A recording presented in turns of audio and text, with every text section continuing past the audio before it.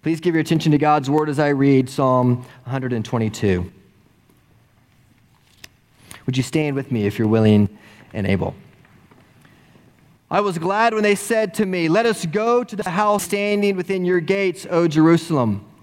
Jerusalem, built as a city that is bound firmly together, to which the tribes go up, the tribes of the Lord, as was decreed for Israel, to give thanks to the name of the Lord. And there thrones for judgment were set, the thrones of the house of David. Pray for the peace of Jerusalem. May they be secure who love you.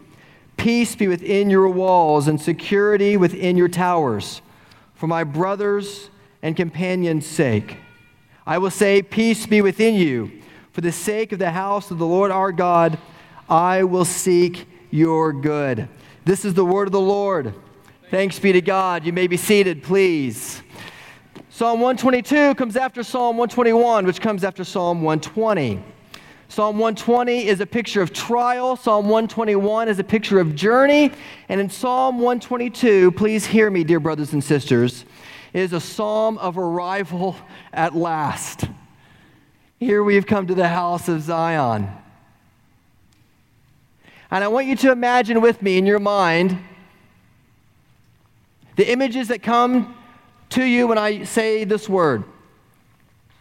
What images come to your mind when I say this word? Worship. Close your eyes. And what are the images that come to your mind when I say the word worship? You got them? Now mentally set those to the side just for a moment, and I'm going to give you another word, and I want you to think of the images that come to mind when I say that word. Here's the word: church. What images come to your mind when I say the word church? You got them? Now bring them both together. Put them side by side in ledgers. Are they the same? Are they different? When I say the word worship, many people in Tulsa and many people in Owasso, even many people at Trinity, when they think of worship, they'll think of music.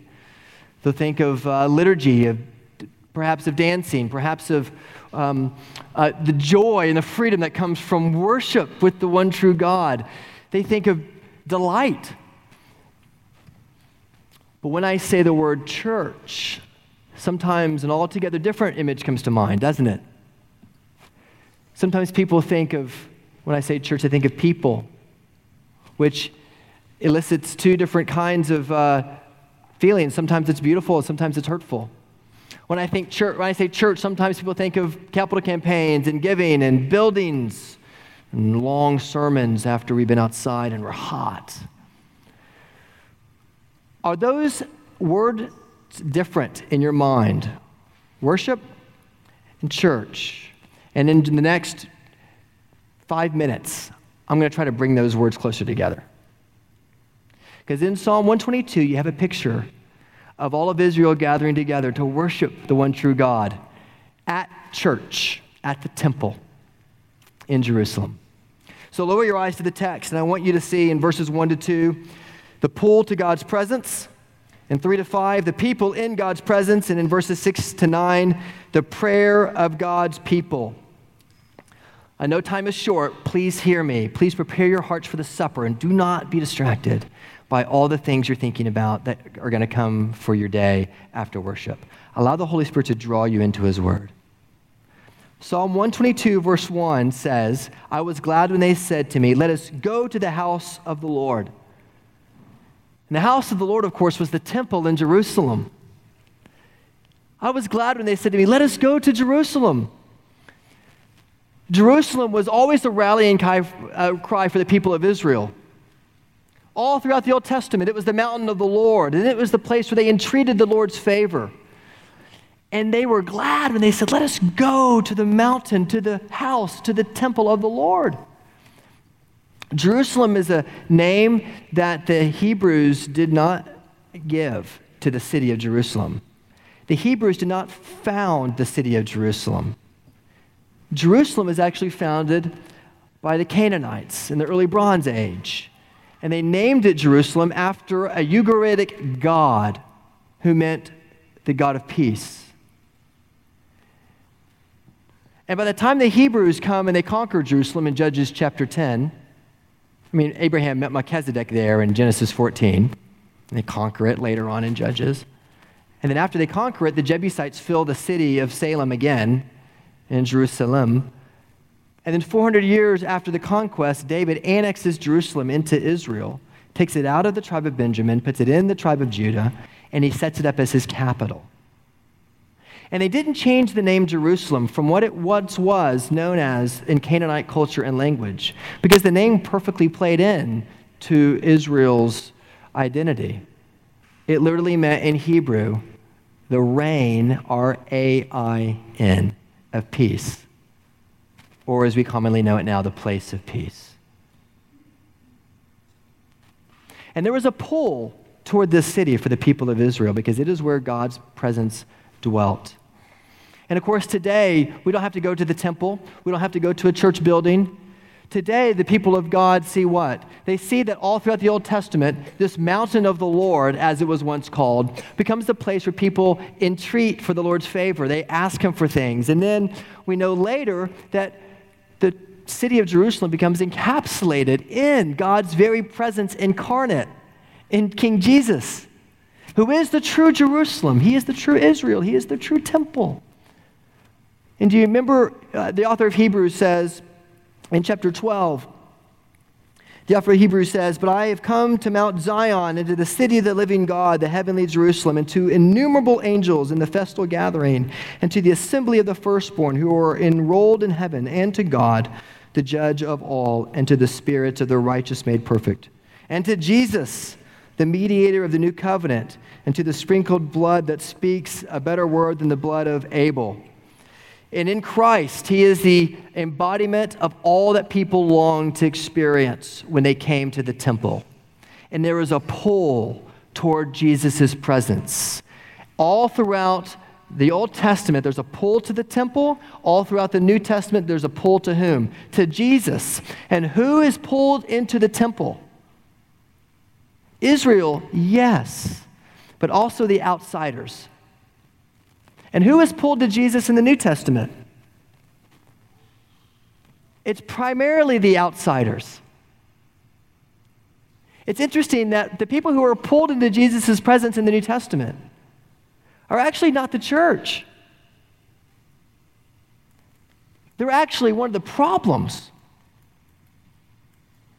The outsiders are pulled into the presence of Jesus in the New Testament. Well, what are we to make of this? We're to make something, I think, that's very helpful for us to remember, that the problems that emerge in the American church, just like in the first century church, the biggest problems that emerge in the church are not from the outside, they're from the inside. Let me give you a case in point. I mentioned outside, if you heard me, about the gentleman who is in Owasso this week, who's an enemy of the state of Iran. Do you know where the church is growing the fastest in the world right now?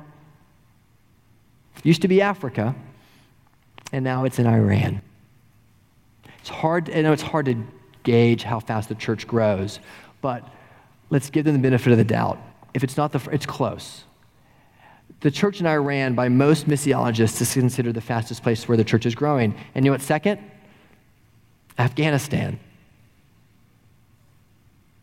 And this man from Iran is in the U.S. right now, who's an enemy of the state, to encourage American pastors. Isn't that amazing? Because he looks at the American church and he goes, they are too set on having a building. He looks at the American church, he says, they are too set on being doctrinaire, and there's all this infighting. They are too set in trying to be right that they have forgotten what the chief characteristic and mark of a Christian is. It is love. Are you?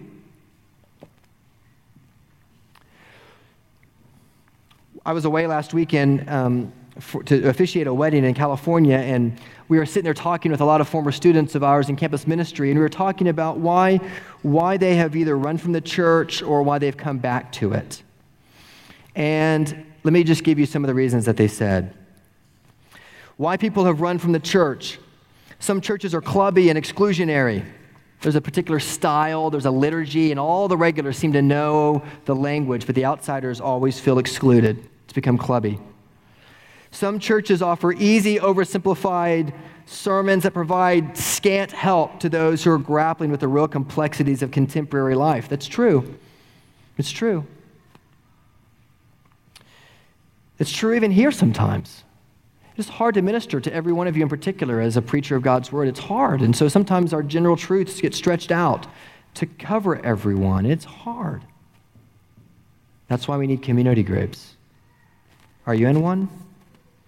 Some churches' efforts to be relevant lure them into imitating popular culture and their language and their music and their technology. And all the while they become much less efficient than their secular and contemporary counterparts. That's so true. Some churches are partisan. We're the only ones that have it right. We don't pray for other churches. Or we align ourselves with particular politics. Single issues drive the day. It's true. Some churches are just plain boring. That's true too. Some of you are here at church for the first time in your life in a long, long time. Why are you here? Would you come to Christian worship despite all the distractions like children pulling fire alarms? And as one person came up to me after the service and said, isn't it amazing? Like we can still worship. Like all of our stuff isn't ruined because the sprinklers in the gym didn't go off. Isn't that awesome? Yeah. With gratitude, we can sit here and we can have worship and all of our stuff isn't ruined. That's amazing. We should be grateful for that. What are the benefits of coming to church? Here's the number one benefit, I think, for me and for you and for my children. Here it is. A healthy church will help you get over yourself.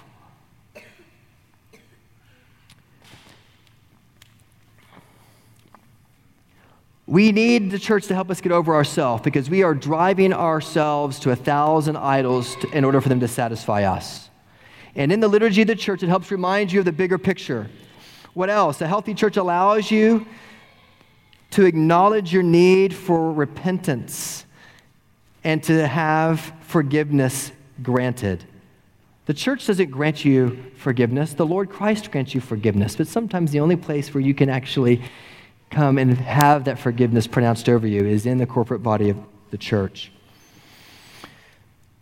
A healthy church is a place of divine encounter where you experience God's presence and peace in a new way. It says, I was glad when they said to me, let us go to the house of the Lord. Verse 2 says, our feet have been standing within your gates, O Jerusalem. Verse 2 teaches us that it's possible to be in the city, but not yet be in the presence of God. And today it's possible to come to church and to remain anonymous and not be known, and to stand there and to partake and to sing the songs and to listen to the sermon, but not actually practice repentance, not actually allow the Holy Spirit to make you more and more like His Son. And friends, He calls us to do that week after week after week. In Deuteronomy 16:16, it says that you shall go up to the temple of the Lord 3 times a year for the festivals. And we have the greater privilege of coming not 3 times a year, but 52 times a year, once a week. And it is no less dramatic for us. Yes, you're in a gym. Yes. But it is the Lord's presence that changes you, and that will pull you. Because, listen, if you don't want to come to church, you can run. And we're going to let you. But when you run, you're going to find that the same problems that you had with the church are going to meet you in your new community wherever you run, because the problem is not on the outside, the problem is on the inside. The problem is something called sin. And sin is taking a good thing that God has given us and twisting it to become an ultimate thing in your life and substituting it for God. And you will find yourself to be restless until you find yourself again back in His presence. There's a pull to God's presence. Oh, it is good when we come to the house of the Lord. And your feet can be standing in the city, and yet you cannot be in the temple yet. Allow Christ to draw you in. Allow Him to remind you of His love for you. Because Christ was the great temple, the one who was destroyed, and in 3 days he rose again, that he might bring all of us in, outsiders as all of us are. Remember, it was the Pharisees who were the enemy of the church in the ancient Near East. And today, in the Bible Belt of America, it is often those in the church. And I will say in this new members class here in a couple of hours that we are fierce at our church about preaching the gospel to Christians, because many people grow up in our area and they think they understand the gospel, but they don't. Because they've still used Christianity to be what everybody uses, whatever it is they worship for, just to get God to give them the kind of lifestyle and opportunities that they would pursue if they weren't Christians. There's a pull into God's presence. The Israelites were pulled 3 times a year, and as believers, we get to be pulled in 52. But not only is there a pull of God's presence, but down in verses 3 to 5, secondly, what do we find? There's the people in God's presence. There's a church that's near Oxford University. It's called Aldate's Church. They were doing renovations on it not long ago, and you know what they found when they did the renovations? A crypt. A crypt with bodies. Because Aldate's, you can go to London today and you can see it. Aldate's is a church that's 1,000 years old. The building, that is. And my friends who worshiped there, they said, you know what's amazing about Aldate's? The church is unlike any church we'll ever go to again. It's ornate, it's beautiful, it's amazing. But do you know what the most beautiful thing in that church building is? Just like today, do you know what the most beautiful thing in our church is? The people. The people to your right and to your left are far more beautiful than the greatest architecture you could ever dream or imagine. And if you imagine yourself having a church where the fire alarm doesn't go off in corporate worship, it's not going to make us more beautiful because you are what make us beautiful. The church, people in God's presence are what make the church so utterly beautiful. You can have an eclipse, as beautiful as the eclipse was, the most beautiful in 85 years in the sky, and you can have a beggar on the corner of 244 and Lewis, who is dirty and disheveled, and he hasn't had a shower in weeks. What's more beautiful, that eclipse or that beggar? That beggar every time, because he's made in the image of God. And children, when you think about what beauty is, don't think created things like video games or buildings or cool places to look at. You look at your brother and your sister, your mom and your dad, and you say, they are the most beautiful thing I've ever seen because they are made in the image of God. And there's a pull in worship to God's presence. And us as God's people in his presence manifest to the world the incarnate Lord Jesus Christ in the way that we pray and the way that we serve, which takes us to the last part of Psalm 122, very briefly. The prayers of God's people in verses 6 to 9. It says what? That we will pray for the peace of Jerusalem. We will pray for its good.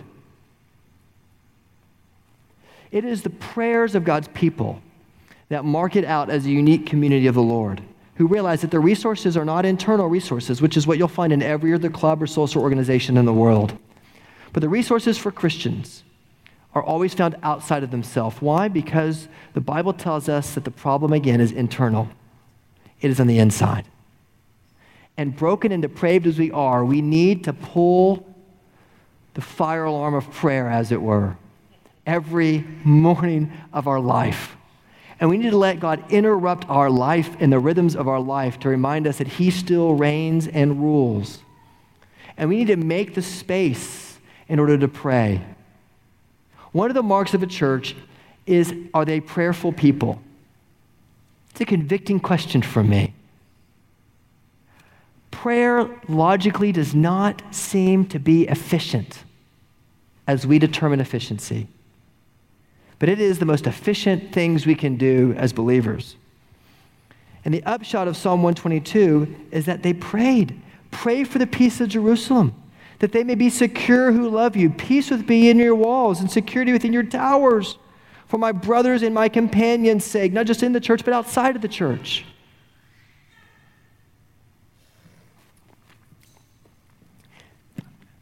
In the 5th century, when barbarians were invading Rome. They were coming through Rome. There's a whole host of reasons why Rome fell. But when the barbarians, the Gauls, the Visigoths, and the Ostrogoths were coming into the Roman Empire and they were invading Rome, do you know where people turned when Rome was being invaded? The state was a mess because the army had turned against the generals, the people had turned against the army, and people were scattered. Rome had nothing like the military might that they tried to communicate through their marketing campaigns of the Pax Romana. They had been decimated, and they held up this false sense of security in the peace of Rome, and the Visigoths saw it, and they pierced it. They crossed the Danube, and they came into Rome. Do you know where people turned in Rome? They turned to the church, who was still at that time, though Theodosius I had said it is going to be decreed to be the state religion. They turned to the church for their solace and for their help. And it was the Christians who came to the aid, not just of their own people, but of anybody who needed to have a place to stay. And friends, as a young church plant without a physical building, our opportunity to be the church now is as powerful as it ever will be one day when we have a building. To open wide your doors to those who don't agree with you politically or theologically or whatever area, and to say, you may come to my house and we may dwell together. We may talk together. I will provide shelter for your kids. I will care for your kids so that you can go to work in the night shift. I will provide for you. Why? Because I am a Christian who has been adopted as a son of the King. And my priorities have been completely reoriented because when I was in the sanctuary of the Lord, I perceived the end of all of those who try to find satisfaction outside of Christ. So we will sing in the house of Zion. And the church of the Lord Jesus Christ is to be for us just a small picture of the foretaste of what it will be like when the new Jerusalem comes down from heaven. When we are all resurrected, if Christ doesn't return before our death, together with him. And as you come forward for the supper this morning, I want you to think about all those Christians throughout the world who do worship just like we did this morning, but far worse. But when they get outside, you know who's waiting for them? Somebody with an AK-47. And when you come to this table, would you come with gratitude? Because why did people come into Jerusalem? What does it say in verse 4? It says, as it was decreed for Israel to come to the house of the Lord. Why? What's the purpose? To give thanks to the name of the Lord. And here we have a meal of thanks. The Eucharist, the meal of thanksgiving, for which Jesus offers us his body and his blood to encourage us, because one day, someday, what we experienced this morning may be the regular part of our life. When you give to the church, it won't be tax deductible anymore. When you give to the church, you may not know if you're going to be interrupted or not by the authorities. When you give to the church, it may actually be illegal one day, someday. So let us give thanks in the liturgy and in the presence of the divine Savior who came and lived for you so that you might be able to find life in him. Amen? Let's prepare our hearts for worship, shall we? Father, as we worship you through the taking of the Lord's table, feeding on your body and your blood, would you remind us that it is good to be in the house of Zion? And would you help us to be people who are thankful? Lord, we know that the church is not what the church could be because we are part of it. Help us, Lord, to see what the church could be because through your indwelling presence, you are making us new. Would you help us as your people? Yes, to understand what your word tells us about yourself, but help us as your people to lead lives of love and of gratitude. And for those friends who we dearly love, who run from the church, Lord, I pray that they will see that the problems from which they think they are running will meet them wherever they go. But it's only in the church where we do not have to be at our best. You take us at our worst. In fact, you want us to bring our burdens to the table. Help us to do so now, we pray. In Jesus' name, amen.